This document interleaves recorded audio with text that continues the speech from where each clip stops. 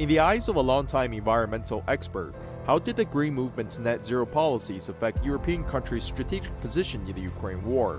What are the factors within the West stifling its energy competitiveness against aggressors? And how is the CCP weaponizing this movement? Joining us tonight to talk about this topic is Patricia Adams, economist and president of Energy Probe Research Foundation, and one of the earliest advocates against the Chinese Communist Party's environmental geoengineering. Patricia, welcome. Thank you very much. So currently we have on our topic today, we have people in the West who are genuinely also interested in helping the environment. There could be some differences from what you yourself was calling for back then and the form of the movement that we're seeing now. Can you tell us a little bit about this? Well, it is a very different movement now. At the time, people were very concerned about all aspects of the environment, whether it was a healthy river or forest or air quality or water quality. People had very diverse interests. And that was true, of course, in China as well as outside. I would say now the almost exclusive priority of environmental groups is climate change. And we were concerned about climate change in the 1980s. We did research on it. We said this could be a problem. And then as time went on, we did more and more research, published books, published hundreds of articles on the subject, and determined that we do not think it is a problem, that CO2 is not causing environmental problems. Well, this runs counter to the position of most environmental groups now in the West. But the environmental movement became almost monopolistic and sort of focused only on climate change. And the irony, I think, is that they have advocated alternatives to deal with CO2 emissions that themselves have enormous environmental problems. For example, large dams. They advocate building large dams. Well, we have a lot of evidence that big dams cause problems with fisheries, displacing people, submerging agricultural land, causing earthquakes, causing landslides. There are extraordinary problems with hydro dams. They destroy fisheries. They affect the livelihoods of millions and millions of people. Solar and wind both have environmental problems, the minerals that needs to be mined in order to produce them, the disposal costs, and then, of course, there's the issue of efficiency. Can you actually generate enough electricity from so-called green energy to meet the needs of a modern economy? And I would say, no, you can't. So I guess there are two separate issues here, and one is the factual basis of the people who are advocating for this movement, this green movement, and the other one is whether the solutions that they're proposing is actually very effective. I kind of want to zoom in onto the other one a little bit later, but first let's take a look at the current Ukraine war. Merits and faults aside, how did the green policies of European countries like Germany impact their strategic position in the war, in your opinion? Well, climate change became a big issue after the Rio Environment Conference in 1992 in Rio de Janeiro. I think it became a big issue because I think thanks to the environmental movement that had made environment an issue of concern, politicians realized they had to do something. Well, climate change is a really good subject to say you care about because you don't have to do anything. And in fact, if you look at the issue today, still about 84% of the world's energy comes from fossil fuels. So that's from coal, from oil, from gas. It hasn't changed over the last 20, 30 years. So even though politicians claim to care and many companies say that they care, in fact, the situation has not changed. That people are still consuming these high quality forms of energy because they are just that, they're high quality. So what happened in many countries, including the US, including Canada, Western Europe, Germany, is that the environmental movement became stronger. The politicians wanted to appear green. And in some countries, they actually did start to shut down coal plants. That happened in Ontario here, where I live in Canada. It happened in Germany. And you get governments who have said, "Oh, we're going to we have a net zero policy, and we're going to get off fossil fuels." And in some cases, they actually do. They start to get off fossil fuels. Well, that puts them in a very vulnerable situation because what are the alternatives? The alternatives are not good. Oil, gas, and wind are very unreliable. Because they're unreliable, you have to have what's called thermal backup. You have to have an electricity supply backing up when the wind doesn't blow and the sun doesn't shine. Well, that almost invariably comes from gas-fired generators. So what happened in Western Europe, and to an extent in Canada and also in the United States, with the exception of the Trump era, when he was president, was countries started cutting back on their fossil fuel consumption and put themselves in a very vulnerable position, where they started to depend, in Europe, they started to depend more and more on Russia. And so that gives Russia today a lot of leverage, because if you start placing sanctions on Russian energy, Western Europe's in trouble because they don't have alternatives. Now, the US says they're going to ramp up LNG. Canada, our prime minister said that he's going to try to get some of our fossil fuels to Europe. Well, that's not going to be easy. President Biden has reduced fossil fuel output by about 10% in that country. President Trump did the reverse. He expanded the output of fossil fuels, and especially of fracking, which is mostly getting gas, but also oil. And that made the United States a net energy exporter, which had not been the situation for about 30 years. So he put the U.S. in a position where it could export fossil fuels to other countries. And of course, it also had security itself. And, in geopolitics, energy security is national security. And no one knows that better than the Chinese Communist Party. They are laser focused on either trying to develop their own oil and gas resources, not having much luck doing it. They've got lots of coal, but not very much oil and gas. And so they know they've got to import it from other countries. And that makes them very nervous because that means they have to depend on other countries' goodwill to export it to them, and then also to ship it to them through about 3 different choke points, which are controlled by other countries. So oil and gas are crucial to a country's national security. I think it was in the Second World War that a politician said, you need 3 things to win a war. You need oil, oil, and oil. So they are not only important fuels for a modern economy, but if you're an expansionist government like the Chinese Communist Party, then you absolutely need them as well. In this context, do you see sort of an active effort for, well, the intention, two part of the question, do you see a motivation for China to basically help push the global, the climate agenda?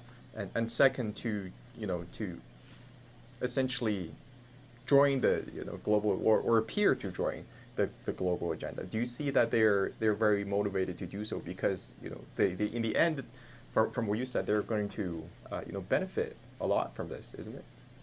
Yes, I think they benefit in several ways. One is that the China now monopolizes the manufacture of industrial wind turbine systems, as well as solar panels.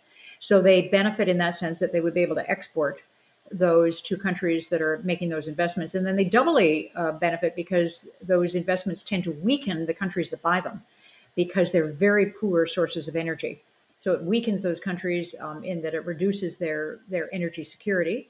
But it also weakens their economies as well. And that for the Chinese government that's got an expansionist policy, wants to achieve world domination by 2049, the 100-year the centenary of the Communist Party taking over, this fits in beautifully with their agenda.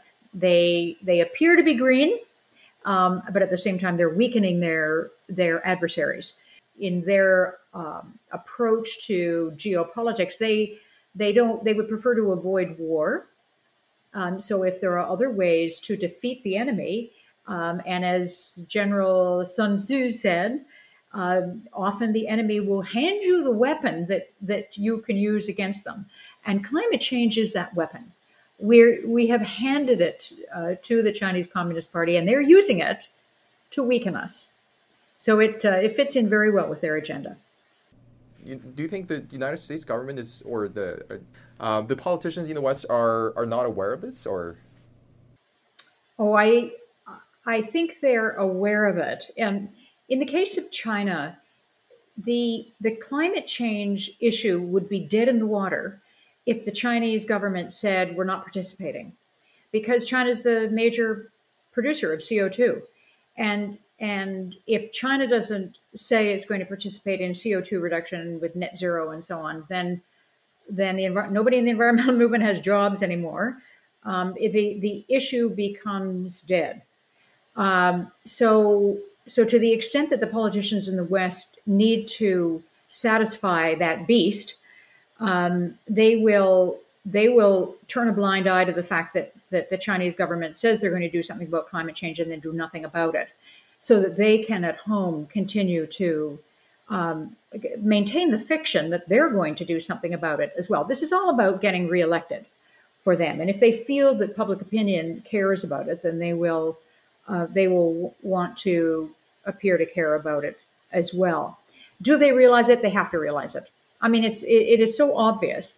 The Chinese government promises it's going to reduce CO2, and then it announces plans to open, X number of new coal plants. And of course they're going to do that because they've got to keep their economy running. And if they don't, if the Chinese Communist Party doesn't keep the economy running, then they are in trouble. They may have trouble maintaining power. So this is an existential issue for them to keep fossil fuel availability in the country and increase supplies as well. So I think they have to realize it. So there's a lot of a kind of Potemkin village here, where everybody's play acting and pretending that they're doing something where they're really not. They are, of course, investing to some countries, for example, in Canada and in Western Europe and in England, investing in green energy. It's very expensive. It's led to at least the doubling of electricity prices in Ontario. It's these plans for net zero expansion in the UK are estimated to cost £3 trillion. In the United States, you're anywhere between $9 and $12 trillion. I mean, these are very, very silly, expensive plans that would really handicap our economies if they were to proceed.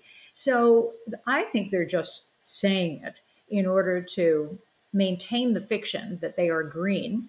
And it's not realistic at all. Now, of course, the Chinese government loves this because it weakens our economies. The Ontario economy has been weakened because our electricity prices are so high. Our prime minister has introduced legislation that have led to the cancellation of lots of oil facilities and pipelines. That weakens our economy. We've lost billions and billions of dollars because of that. So that strengthens the Chinese Communist Party vis-a-vis us. And that would be true for the United States as well. So they're delighted if we adopt these ruinous green policies. Well, they say they're going to, but they don't. So zooming into the Chinese Communist Party even a little bit more, is there more to be said about their participation in this green climate movement and the threat that will pose to the West? Yes, there's a lot of interference, I would call it, in each other's energy policy, and there are many examples of that. So the Chinese Communist Party favors certain environmental organizations in Europe and the United States who will congratulate the Chinese government for its plans to reduce CO2. This gives the Chinese Communist Party a lot of legitimacy, and I think they're being useful idiots, to use Lenin's term. They're not being honest. The Chinese Communist Party has no intention of reducing CO2 levels and reducing fossil fuel levels, and yet they will do everything they can because they have to keep China engaged in this debate. China needs them, and they need China. They need the Communist Party to pretend to be reducing CO2. They need each other. In the case of Russia, there are allegations in the United States that Russians are helping to finance U.S. environmental groups to reduce fracking and the expansion of oil and gas. That's disputed. The environmental groups deny it, but it does merit an investigation. It is worth it. And in Canada, U.S. environmental organizations and foundations have financed an enormous campaign against our oil sands facilities in Alberta and have been very successful in shutting them down, many of them, in shutting down pipelines. Well, this has affected the Canadian economy. It's affected communities. It's affected employment. It's affected oil supplies and so on. And we had an investigation by the Alberta government into U.S. involvement and financing with huge sums of money that went into Canadian environmental organizations to stop the expansion of oil sands in this country. So it happens. It definitely happens, and it is well worth investigating. And I think environmental organizations have to be very, very careful about this, about who they're getting money from and who they're aligning themselves with. Environmental organizations' credibility comes from their preparedness to speak truth and to explain the situation as they see it, and not to be swept away by politics and by money, because there's a lot of money in the climate change industry. And from what you said, China tried to project that power overseas as well. China definitely wants the approach of the Chinese government is very interesting towards international institutions, and the climate change, the IPCC is one of those many institutions where they will cooperate, and then often they will warp it to suit their own purposes. So, for example, in the Human Rights Council, of which China is a member, it's now redefined human rights to suit its own purposes, to say that it's a human right to development. So they've sort of taken away the original meaning of human rights, which is that you have invested in you as an individual the right to life and so on. And to be free from incarceration and whatnot. So they've sort of rewritten the rules within the human rights institutions, and they're doing the same thing in climate change, in the climate change institutions as well, and hoping and succeeding in getting other countries to handicap their own economies by saying they're going to go green and net zero and so on. While the Chinese economy does not. And they continue to invest in fossil fuels and to power their economy, as they should. I don't disagree with them. I think they should do that. I think we are the fools in that case. And they are succeeding in getting us to harm ourselves. I want to zoom into your the very interesting proposition that you talked about, which is the fact that there is this interference that merits investigation. Can you, on the top of your head, can you think of any evidence that points towards the fact that this is an intentional interference targeting certain sectors of society in the West? That's basically that, whether it comes from environmental groups in the United States and whether there are any associations with powers outside of the United States. Well, in Canada, it's out there in the open. I think it was over $1 billion over, I think, about 15 or 16 years that came from U.S. foundations to environmental organizations in Canada to stop the oil sands. It's as clear as day. There were some independent research that was done over the years and published, and then that led to a government investigation into the nature of the funding, where it was coming from, who it was going to, and what the consequences were. And the consequences were that it cost a lot of jobs and a lot of harm to the Canadian economy. And so that may well lead to a change in legislation that I think is being considered in the United States, that if you're an environmental organization that's operating in Canada, for example, or in the United States, and you're getting funding from either the Chinese Communist Party or from the Russians, and you're using that money to harm a sector in the country in question, say the U.S. or Canada, to the advantage of the country that's making that donation, that you should be called a foreign agent. And if you're a foreign agent, then you are subject to different levels of disclosure and scrutiny. You know, our economies and our societies in Canada and in the US have thrived on openness.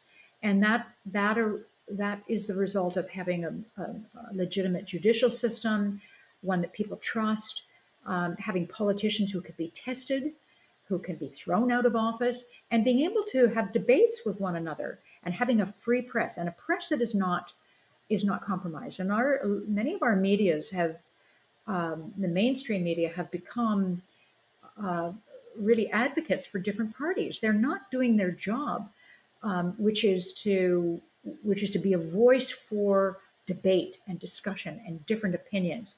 That's where you thrash things out. That's where you expose lies. That's where you arrive at the truth. You have a much better idea of the costs and benefits of different courses of action if you have an open debate. And if you have a country like the Chinese Communist Party, or a party like the Chinese Communist Party, or the Russians, who are warping that debate behind the scenes by financing positions that don't appear to be their positions, but appear to be domestic positions, and that's certainly what happened in Canada as well. Then you no longer have a level playing field. You don't have an open debate, and it's you have all this sort of behind the scenes influencing, and that's not right. It doesn't lead to good decisions, and it doesn't lead to accountable decisions. You know, in Canada, we have a lot of knowledge, we have a lot of experience, we have good institutions, and we can figure these things out. You know, we didn't need all these American foundations to fund the debate in Canada. There was a lively debate here before, and you know, I think if you want an accountable governance system, then you sort of have to stay out. So. And I think in the case of Russia and the Chinese Communist Party, if there are American organizations that are in fact being funded to make a case that hurts the United States in favor of the U.S. or of Russia, that it does merit being exposed and investigated. And have you seen any basically concrete examples of this funding from foreign powers? Well, in the case of China, it's in my paper for the Global Warming Policy Foundation on the influence of the Chinese Communist Party through, for example, Energy Foundation, the China Energy Foundation, which is a subset of the Energy Foundation. It's run by a fellow who used to be he was a Communist Party member, worked for the Chinese government in the climate change policies. He's now the head of it. So he's allocating millions of dollars to American organizations to work on climate change. And as far as I can see, he's also answering to the Chinese Communist Party. So, and that's in my paper that I did for the Global Warming Policy Foundation. So, you know, that's not a secret. The interesting thing about that, though, is that the money's not coming from the Chinese government. It's coming from American foundations. But it appears that the decisions are certainly being made by somebody who has been part of the machinery of the Chinese Communist Party and the climate change industry. I think that there are allegations now about Russian funding going to some American NGOs. I don't think that there's a money trail yet that has been proven. But if there is one there, it does merit being exposed and investigated. Just make this information available so that when people listen to an environmental organization, they know where the money's coming from. I've been doing this for more than 30 years now, and I can say it's always important to people to know where the money comes from. That's important to your credibility. I guess one of the, playing a little bit of devil's advocate, maybe literally, but one of the argument on the other side is basically, right, in terms of risk analysis, there are the probability and severity, right? So there is this, giant, enormous human existential crisis level event, which is, climate change and what they call a climate crisis. Obviously, they, according to the advocates of the Green Movement, it's very severe. And even if there's a reasonable probability that would be happening, then that grants the merit for certain measures to be taken. And even people would propose that other people's freedom be taken. How would you address this position? I would say this, that if you take a hydro dam, for example, on a river, we have, I would say 100 years of experience with hydro dams. There are a lot of them around the world. Of course, China is the country with most hydro dams, and we have a lot of documentation. It's been gathered. Lots of academics work on it. Lots of citizens groups on the ground have gathered that information. So the evidence is actually excellent. So it's very easy to predict now what will happen. You can't predict precisely because every river is different, but you have a pretty good idea of what will happen when you dam a river. In the case of climate change, what our organization did, and it was actually the result of a discussion that we had with a Chinese colleague, actually, who came, visited us for a couple of weeks. And we had a discussion about the scientific evidence for climate change. And that then led to a research project where one of our staff members who wrote for one of the national newspapers began to write a series of articles looking at all the different scientists whose research in one way or another undermined the arguments for climate change. So that he for example, covered a scientist from Japan who was a specialist in ice core samples or in tree ring samples, a Russian who is an expert in solar activity. So he, in the end, he interviewed about 200 different scientists, all with different expertise, wrote an article about each one of them. And in every single case, their evidence, even though they didn't have positions on climate change per se, the research that they did undermined the arguments of the what I would call the climate change advocates, the people who said that it was happening. So when we presented that information to them, they refused to discuss it. We had many situations where our staff were invited to give lectures and participate in debates. And if there was somebody from an environmental movement also in that debate, and they heard that one of our staff members was going to come, they would refuse to show up. Some of these debates were canceled. So at the same time, there became an intolerance in the media, in academia for debate. There's a lot of evidence out there. The other thing to keep in mind is that with climate change, it is based on models. You yourself said it. If there's a chance, the environmentalists say for sure that it's happening. The for sure is based on models. Every aspect of climate change is modeled. The model that it's going to happen into the future.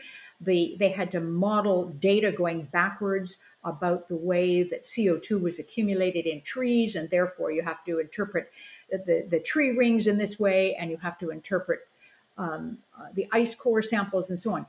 All of the data was modeled, and the climate change models were modeled as well. So it's very, very speculative. It's not speculative to look at the environmental consequences of building a hydro dam, or, for example, a nuclear power station, or, for that matter, a windmill or solar panels. You know what the materials are that go into it. You know what their life expectancy is. You can monitor how much energy they're actually producing, how long they last, what the disposal costs are, and so on. There's very little precise information about climate change. It is basically a fiction, is what it is.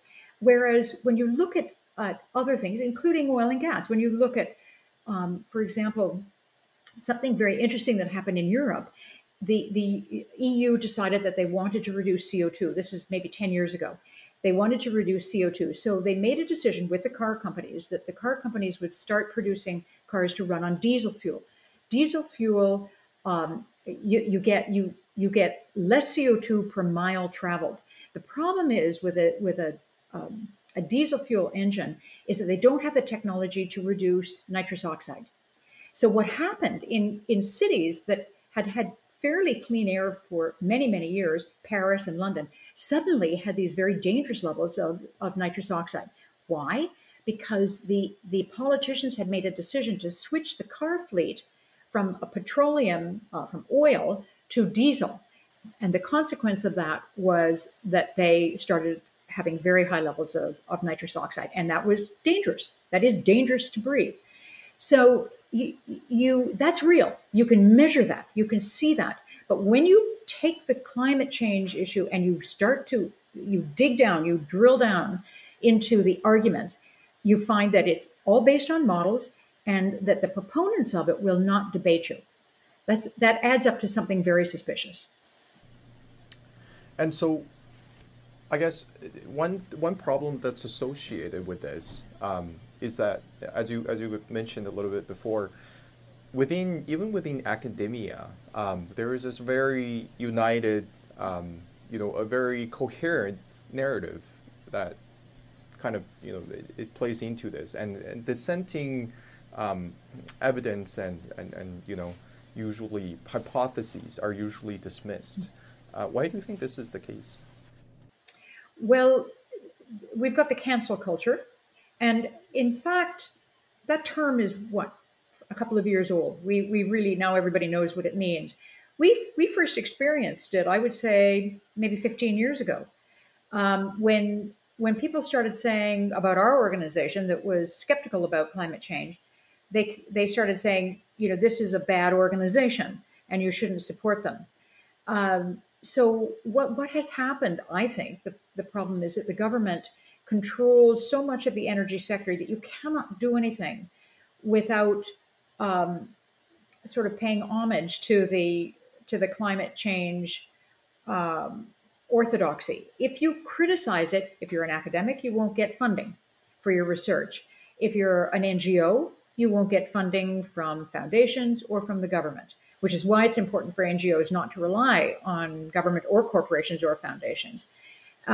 So I think at the end of the day, it's the money and it's the access to funds that controls, keeps people in line and stops them from standing up and saying, you know what, I don't think we have climate change. I don't think it's not man-made. I mean, there's always climate changing.